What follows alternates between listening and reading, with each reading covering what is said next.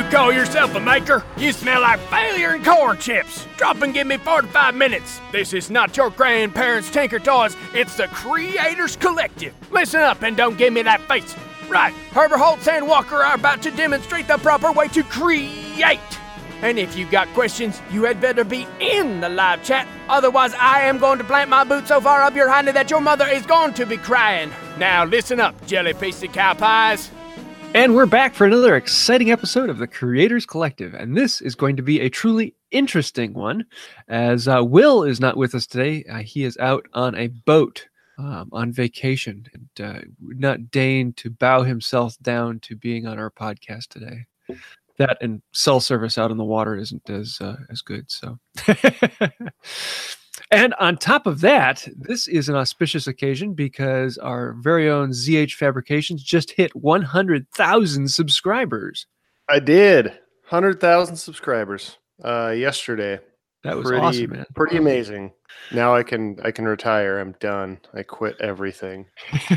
Just gonna live off the royalties. I was thinking about it. I started following you back when you were like 5,000 subscribers. Yeah. So it's been a wild ride. Yeah.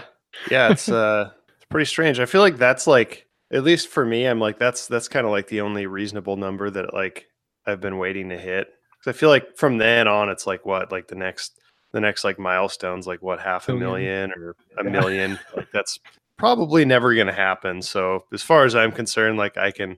Not that I've ever really had a huge emphasis on my numbers, but like I feel like I've made it. I'm like, yeah, you've had really steady growth the last year or so. Just it hasn't been fast. So like the first year I started, it was like explosive growth. It was really, really big, really fast, and then especially with that sconce. Yeah, and then my projects actually, I feel like as soon as my projects started getting more like, I don't want to say advanced, but like less beginner friendly. My growth really, it went from like exponential growth to just like slow and steady. And I've been slow and steady for the past year. But I'm happier doing those more demanding projects than and when I started, I was a beginner. So I was doing beginner projects. So yeah. Yeah, you're not a beginner project channel. No, well, my old stuff is. Yeah. I think I have a video of me making like coasters like out of popsicle sticks and hot glue. So, nice. Like there's certainly some beginner-y stuff on there. But yeah, it's just, I mean, I'm fortunate enough to, I guess, to be to the point to where I can pretty much whatever I'm inspired to build, that's what I build. So that keeps it fun for me, even though it's not necessarily the best recipe for social media success. But yeah, and also thanks to everybody. I noticed like the day before a picture of my YouTube at like 99.7, and then like a couple hours later, like Jimmy DiResta, Paul Jackman, all these heavy hitters like reposted my stuff, and John Malecki, everybody on their Instagram. So shout out to everybody who further I don't know what the word I'm looking for is. Help push you over the promote. top. Yeah, exactly. Nice. So, yeah, and that was, I think, a big catalyst for that was also the new video that I put out. I put out a, believe it or not, everybody, I put out a video that has epoxy in it, but it's not a table. Not a table. Stabilized wood and epoxy file handles. Yeah, river handles. River handles. I should have done that. Epoxy river tool handles. That would have been a better. But the video is doing really well, and I honestly think it's just because it has the word epoxy in it, which is kind of cringe at that. But yeah, they're really sweet handles. I Thanks. was drooling over those myself. Yeah, thank you. Yeah. Well, what else you got going on? I think that's pretty much it. I'm kind of just taking a break for a week. How's that engraving and chasing? It's hard. It is really, really hard. It's frustratingly hard. Like I'm pretty patient when I'm learning new stuff because I'm always excited about it. And I can only spend like 10 minutes at a time because I just get the frustration builds up and I don't want to I don't want to let it get to me. So have you gotten into magnification yet? No, It looks bad enough without magnifying it, so no. That's always the thing with it is every time you think it's starting to look good, then you get into magnification. It's like, no, it looks terrible without magnification, so that's never going to happen. So I can do lines and stuff. So half of it is just so I forged. What's weird too is they call them like because you type in engraving or like engravers and you get like the electric ones. Yeah. So, but if you type in gravers without the en, I don't know what the n signifies, but like apparently they're just known as gravers, which is weird because I've never heard of that before until recently. Anyway, so there's a lot of I'm learning a lot because there's a lot of geometry. Like you have to have the geometry just right on everything, the angles. Otherwise, I didn't realize that you have to have like a heel, like a 15-degree heel on the bottom of the thing. Otherwise, you're just digging in. So it's one of those things that you certainly just have to learn by doing and failing and doing and failing and doing and failing. And I'm learning, but it's certainly tricky. The issue I have is trying to do circles. I feel like that's the hardest thing to chisel because I mean, when you hit something with a hammer, it goes in a straight line for a very small distance. And trying to make a circle by doing that, it's very difficult. It's really easy because if you hit too hard once, then you'll go a little bit outside of the circle. Or if you hit too soft, you'll start moving on the inside of the circle. And unfortunately, people are like, I feel like the thing that human beings are best at is spotting imperfect circles. Like that's the thing that human beings are the best at. So you screw it up like one or two hits and it is just glaringly obvious. Is that the right word? See, I can do spirals or French curves and that type of thing, but a circle or a straight line just is so obvious that there's problems. Yeah, it's really tricky. So I'm getting better, but I can only go about 10 minutes at a time before I say, okay, that's enough. I need to reconcile and come back later. But I've been really lazy this past week. I don't know if it's because it's not really a better term. I usually try and find some lay back for a little while. Yeah, I usually try and find some sort of like better word to describe it, but there's no excuse. I have been lazy. I put out my video and I think part of it is because it's still like 100 degrees every day here. It's like 90. It's been like 95, 96 degrees here. It's almost October. I'm sick. I'm sick of working in the heat. I can't take it mentally anymore. I need to just, seriously, physically, like I can do it. I just mentally, I don't want, it's so hard for me to get out there. And especially since I'm excited about forging stuff. Like that's what I want to do. I want to go out there and fire up a forge and fun in the heat. And I mentally can't bring myself to do it anymore. And then there's me. I've got a race this weekend, and it's looking like 35 degrees overnight. Wow. I just need a break from the heat. It's really bad. Hopefully in the next couple of weeks we'll get back down into the 80s. And at night it's been like 78, 79 degrees is as cool as it's been getting at night. Oh, yeah. It's just like our house. The other day, like our house was at 77 degrees because our AC can't keep up with the heat outside. And it's almost October. So anyway, stop ranting. But if the water outside is liquid, it's too hot for me. Yeah, I'm kind of with you. But so just kind of been taking a light week. I think I'm going to start planning some stuff. So I have some good news. I'm working with Chili Forge. Cool. Anybody in the blacksmithing community is probably familiar with them. They make I did my research and I'm sure there's a lot of other good manufacturers out there, but from my own opinion after looking into the stuff, I think that the forges they make are best suited for the work that I plan on doing. So I should be getting one of those next week. And then, got a few hammers I'm going to hopefully forge next week. And taking a light week and planning things out for the future. So, yeah. What about you? Sean K in the chat says the human species will not be remembered for creating tall buildings or curing diseases or going to the moon. It'll be remembered for hating imperfect circles. It's true. Yeah. Well, for me, I've actually been I finished up the Turning Saw, which has been the live video series I've done for the last 2 months or so. I've been actually making the turning saw and detailing every step live, so you can actually go through and follow it. And this week I did the carving on it, so a little bit of like a tiny little Celtic weave and Trinity, and then I did a scroll on the end, so like what you see on violin scrolls. I did a very small one on the ends of the two arms where the cord attaches, and so that was kind of fun to do a couple of those live. And it's so much easier than people look at it, because most people look at it and think, wow, that's a lot of detail. But on those small ones, they literally take 5 minutes or less to do. And it's just a couple quick steps and it's done. Once you understand the geometry of it, it's like, oh, okay, that's a lot easier than it looks. What else do I have? Oh, I put out a video on comparing freehand dovetail cutting to cutting with guides. I think I talked about that last week. And I started up quite the debate on there. It was like hitting a wasp's nest with a baseball bat. What was your conclusion? Oh, my conclusion was they're both great. If you're starting out, a dovetail guide is actually kind of like training wheels, because you still have to move the saw. It helps you keep that nice straight line, and so it helps your hand learn where the nice straight line is.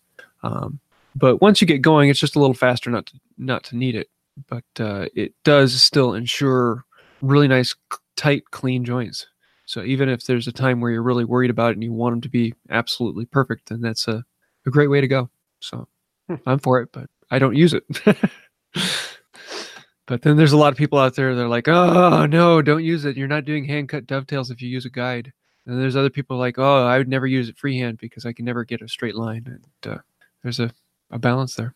Not to bring Nike into this, but just do it. Who cares how you do it? Just do it.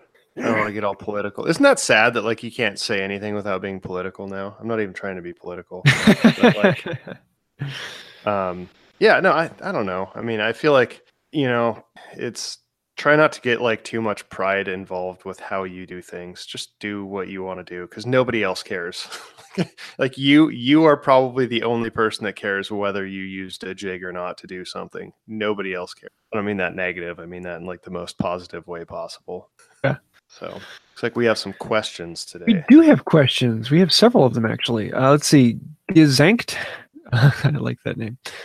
So I'm trying to remove drawer bottoms from an old drawer, and I'm assuming it's high glue based on the crackle pattern. Can I break this glue joint with just using heat, or should I wet it too? Have you ever done any restoration glue removal? Nope. I have turned away a lot of restoration. The idea of like resurfacing something else it's like the worst part of any job, I would think, and I just don't want to do it. So no, I've been offered and never taken anybody up on that. I kind of enjoy it. I like seeing the life come back into things. Yeah, different strokes. But yeah, the glue removal. With hide glue, if it is a traditional hide glue, you can simply heat it up. But it takes a lot of heat. You got to get it up to around 200 degrees or so for that to really break loose. Now, if you add a little bit of moisture to it, you can heat it up to 130 or so, and it will break loose. So it's a lot easier to do that. But you have to be careful of how much moisture, because then you might start distorting the wood. What I like to do is actually use a syringe and inject the joint with a tiny bit of moisture, just a bead running along it, and then heat it up with a heat gun. And most of the time I can get loose with that. The problem is if it's a big drawer, if you're heating up one area and you get back around to the other area, then the first area cools off by the time it comes loose. And so there's a little bit of wiggling back and forth with that. But if you can break one area loose and keep it moving while you're breaking the other area loose, then you can slide the whole piece out eventually. But yes, it ends up taking far more heat than you expect. And it is, they say high glue is reversible, and it is, but it takes a lot of work to do it. Now, if it is PVA, you can reverse PVA as well, just using moisture. And you have to use a decent amount of moisture, and you have to let it sit for a while. So it has to soak into the wood. And the same method works for high glue as well. You have to let the PVA or high glue absorb the moisture. And if you keep it on there for long enough, and it's usually like 6 to 12 hours, suddenly it just pops loose. But yeah. We got another question from Sean Sturgis. Stoggs. Smith. Sorry, Sean. Sturgis. I'm guessing it's Sturgis. Sturgis. Spelled like Sturgis. That sounds better than. What is your scariest moment in the shop?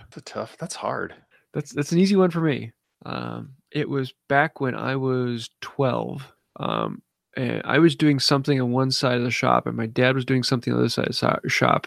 And suddenly, the woodwork that my dad was doing, he was running a router table, and suddenly the woodwork sounded odd, and then the router shut off. And my dad went, "Ugh!" And he had slipped and hit his hand on the router, and actually took a large chunk out of his finger. And that's why I do hand tools. No, it was just one of those moments, and I was young and informative, and it has stuck with my brain since then. But I really haven't had much of any other, a few nicks and scrapes and slices, but nothing quite like that. I can't really think of any like truly like scary. Like there's some startling moments. Like I'm always on like high alert whenever I'm using my table saw. Mm-hmm. And like unscary things can happen, and I'm still like, oh, what happened? Yeah. But like there's just the normal stupid stuff. Like my belt grinder, like that thing it doesn't usually hurt, but man, you can really like take pieces of your body off. Oh, I hit my hand with one of those knot cups that you put on like the angle grinders the other day. Mm-hmm. I don't know. I can't really think of any like truly scary. I think actually maybe one of the scariest ones is just like having like grinding and having like something hit my eye and just going like, it didn't hurt, but I'm like, shit. Like, so, and it fortunately nothing happened, but like tell you what, like if you've ever, fortunately nothing was in my eye, but I still like a day or two later, I could feel it. I didn't know if there was something in there or not. So I went to the optometrist and, scratched the cornea. Yeah, it was just a scratch. It wasn't a big deal. But let me tell you, like the first thing they do is they sit you down, and then they take this big, terrifying torture device looking thing, probe your eye, put it like right in your face, and then the guy takes his hands and pulls your eyelids apart, and there's this like super bright light, and it's just terrifying. I mean, it looks horrific. I don't know. I have a thing about like things touching my eyes. I can't do it. It just, like I can't even take eye drops. I have to like drop them in the corner of my eye and let them run over. So tell me about just the thought of actually having like, that was bad enough. That was terrifying. I could only imagine having to do that and then have them take sharp tools to my eyeball. Like I would feel like they'd have to gas me or something. When I was 12, I had a needle puncture my eye. And it ended up having to have 5 stitches on my eye.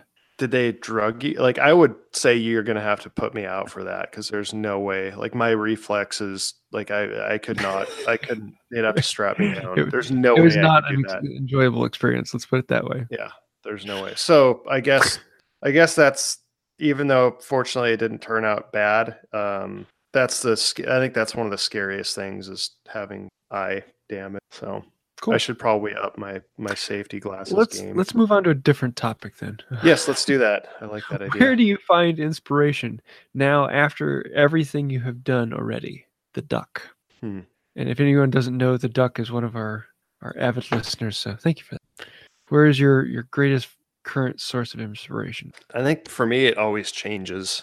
I feel like like hundreds of years ago, I would have been an explorer. Like I get bored in the same thing, like doing the same thing. I want to explore and find new territory. And I feel like the learning and developing new skills for me is the most exciting. Like being able to, it's like resume building, although that sounds bad when I put it like that. But I don't know. I think, inspiration for me is just seeing something going, oh man, that'd be so cool if I knew how to do that.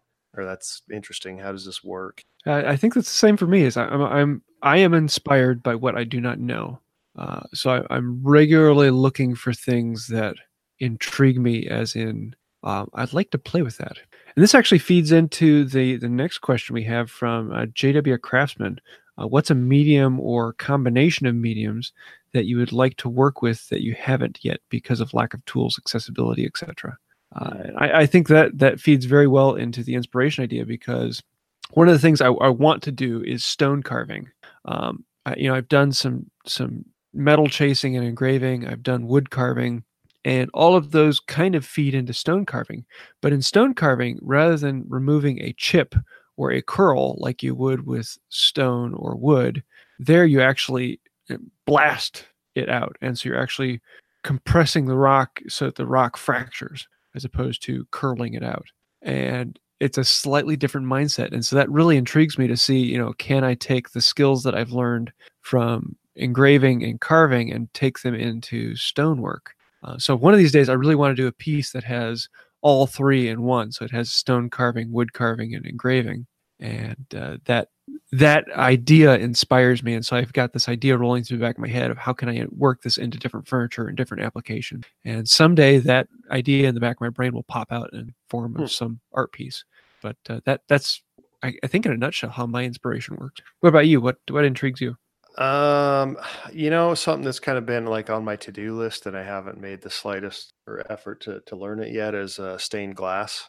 I feel like that would be really cool, and it's just you don't see much of it anymore. I mean, it's certainly out there, but that would be something that would be super cool to be able to work into other mediums. I mean, furniture or whatever. You just don't see it. So I feel like that's a perfect opportunity to figure out how to combine that into everything else, whether it's, metalwork or whatever. That's been gone from the scene enough. It's probably retro enough to be cool again. Yeah. So maybe someday. I used to do that growing up. My parents actually still have a bunch of stained glass tools. I don't know how much you need for it. I know Tom Ferrone from Dream Shop Works does a bit of that. It's kind of like any other skill. You don't need much, but you want a lot. Mm-hmm. Cool. I think that about does it for our questions. If you have any question you'd like us to answer, feel free to send it to one of us through Instagram, Facebook, YouTube, whatever way you'd like to contact us. Also, if you want to join us live each Thursday at 9 a.m. Central Time, 10 Eastern, you can join us in the live chat, and that's where most of our questions come from. So thank you for all those of you in the live chat. You help making this a lot of fun. We're not going to do the Creators Photo Challenge this week because Will is not with us. So we're going to bump that off to next week. So you have one more week to get in your freestyle picture. And what you have to do is... What's that? Some good ones up there already. Yeah, there are some. And I was looking through it last night. And I was like, ooh, that's kind of cool. Gave me a couple ideas. Excuse me. So it's freestyle, whatever you want. Try and integrate some of the things that we've talked about recently with leading lines or lighting or other items that make it cool and interesting. And we will judge you next time. We have a joke of the week that was just submitted to us live by the Carbonite Gamorrean. Love that name. What do you call a sleeping bulldog?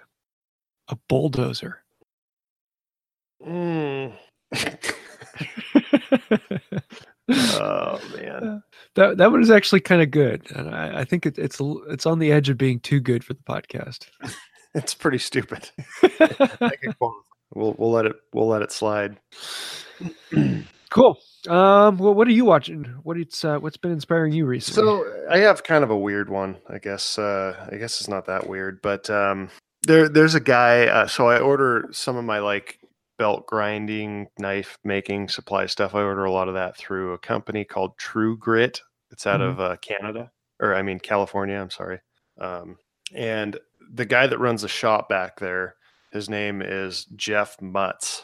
And he doesn't. So I feel like just over the phone, every time I end up transferred back there talking to the guy, I end up talking to him for 20 minutes, and I pick his brain on everything. And he's one of the nicest guys I've ever talked to. And he knows everything, any question I have, anything, he's happy to help. So I talked to him the other day and got his Instagram, and it's just J Mutz, JMUTZ.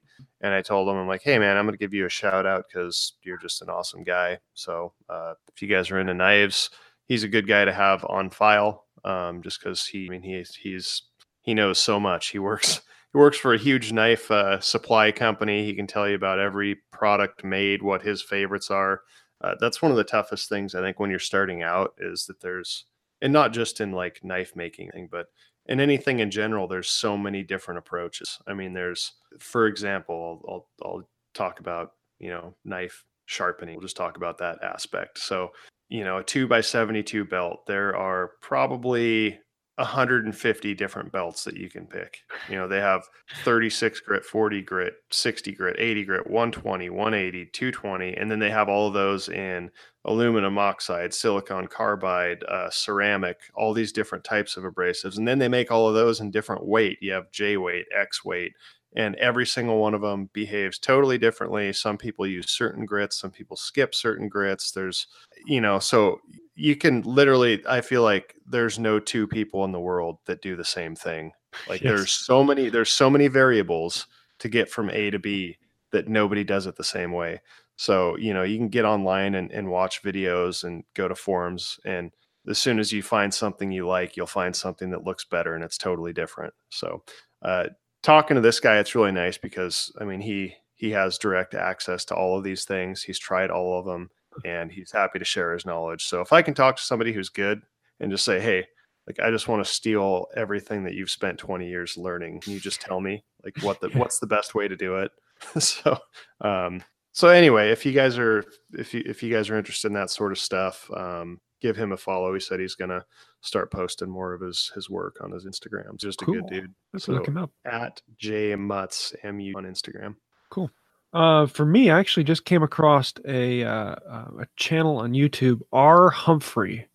He did a Celtic bowl a while ago, and it was an epoxy fill Celtic weave carving bowl that just really caught my attention. He took the bowl blank, and in the bottom of it, he used a router and cut in like an inch and a half deep Celtic weave. And then filled that Celtic weave with epoxy, so that when he then put it on the lathe and turned the bowl, the Celtic weave, you could see clear through the bottom. And so the weave in the bottom was the clear epoxy in the bottom of the bowl. So did it go all the way through the bowl? Yeah, all the way through the bottom. That's cool. Because you only ever see it where they they'll still have some wood underneath it and it's just like a channel for the epoxy, but having it actually completely, that's pretty cool. That's a good idea that I have. And then on top of that, he undercut the inside of the bowl, so the mouth of the bowl is smaller than the inside of the bowl, and created a flat rim all the way around the top outside. And then on that flat rim, engraved a Celtic weave. He burnt that into the top of it, and the combination of the burning and the clear epoxy underneath just really. It was a fascinating bowl, something slightly different than anything I've seen before, and very intriguing. So definitely worth taking a look at. Somebody just asked me if I've ever thought about trying to do a tavern puzzle, which I had never heard of, and I just Googled it. And, You've never done tavern puzzles? Never even heard of them before. Also known as blacksmith puzzles? Huh. No. Yeah, you should. They're a lot of fun. I'm looking at them. So do they actually I've never made one. They're a lot of fun to play with. They look like puzzles where you like kind of shape challenges where you try and it's almost impossible to explain. Are they like active? Do you actually try and like? Yeah, they're you usually trying to take them apart, so or they're pull a actually piece out of it, solvable. or yeah. Okay. Huh. I'll have to look into that. Looks like it would be really frustrating. And most of them you have to shape them ever so perfectly slightly just to allow the slight movement that needs. So I'm sure they'd be tricky to make. Huh. Yeah, it looks interesting to delve into. Well, what's your favorite tool of the week? Oh, I'm gonna go with the that little vacuum kit that I got for my wood stabilizing stuff that I used on that video. From Best Value Vax is where I got it. Are you?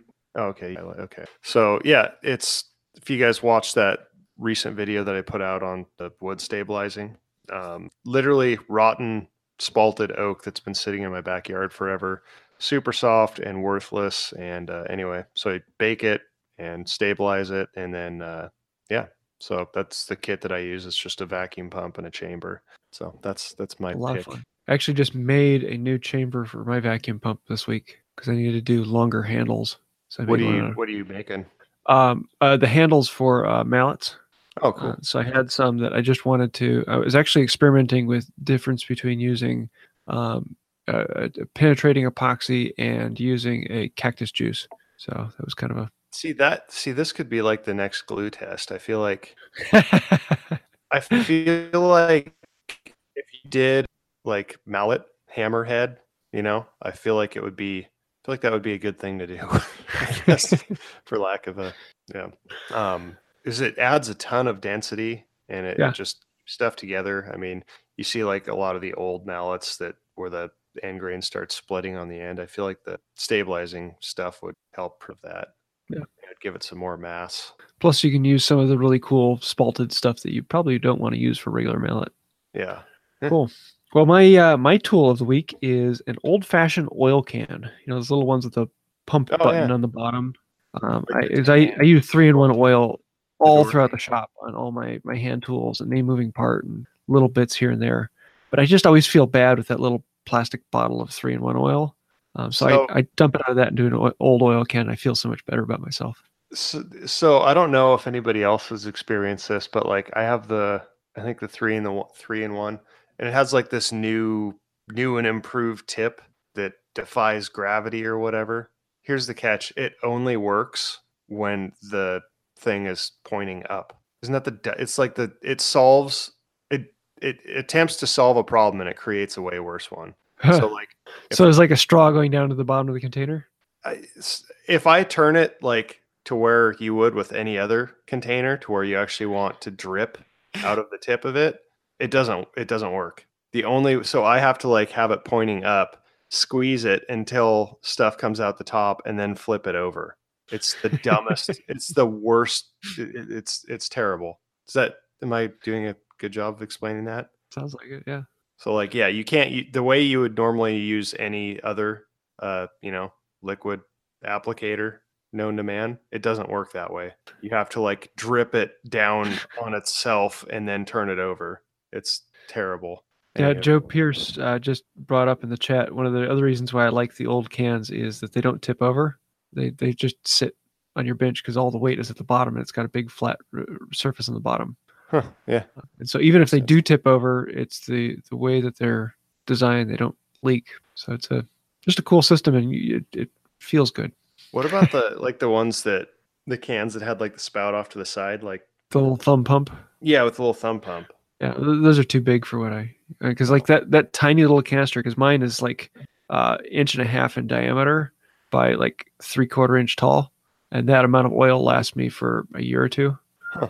So I don't need a big can. Oh, I just found it. It's called a spout oiler. Same company make. But yeah, that does hold when necessary. So I have like 3 ounces in mine, if that. I just added that, the same one, shopping. Cool. Well, I think that about does it for this week. This has been surprisingly good. We might have to kick Will out more often. So I hope you like the shorter content. We're not wasting as much of your week this week as normal. And if you do or don't like it, let us know. Also, if you want to join us live, you can do that each Thursday at 10 a.m. Eastern Time. You can go to YouTube at the Creators Collective channel and join us there. We are looking forward to seeing you. And I do want to say a huge thank you to our patrons on Patreon, particularly to Darren Mates, Caleb Harris of You Can Make This Too, and John from John Made It. You're helping make this channel better. So thank you for that. I think that about does it. Until next time, have a wonderful day. See you later, guys. Thanks again for listening to the Creators Collective. We publish weekly on Thursdays in iTunes, Stitcher, and Google Play. You can follow us on social media pages everywhere at Creators Collective. We're also live streaming every week on Thursday at 10 a.m. Eastern Time. Just look up the YouTube channel to join in on the fun of the live chat and get your questions answered live. And until next time, keep on creating.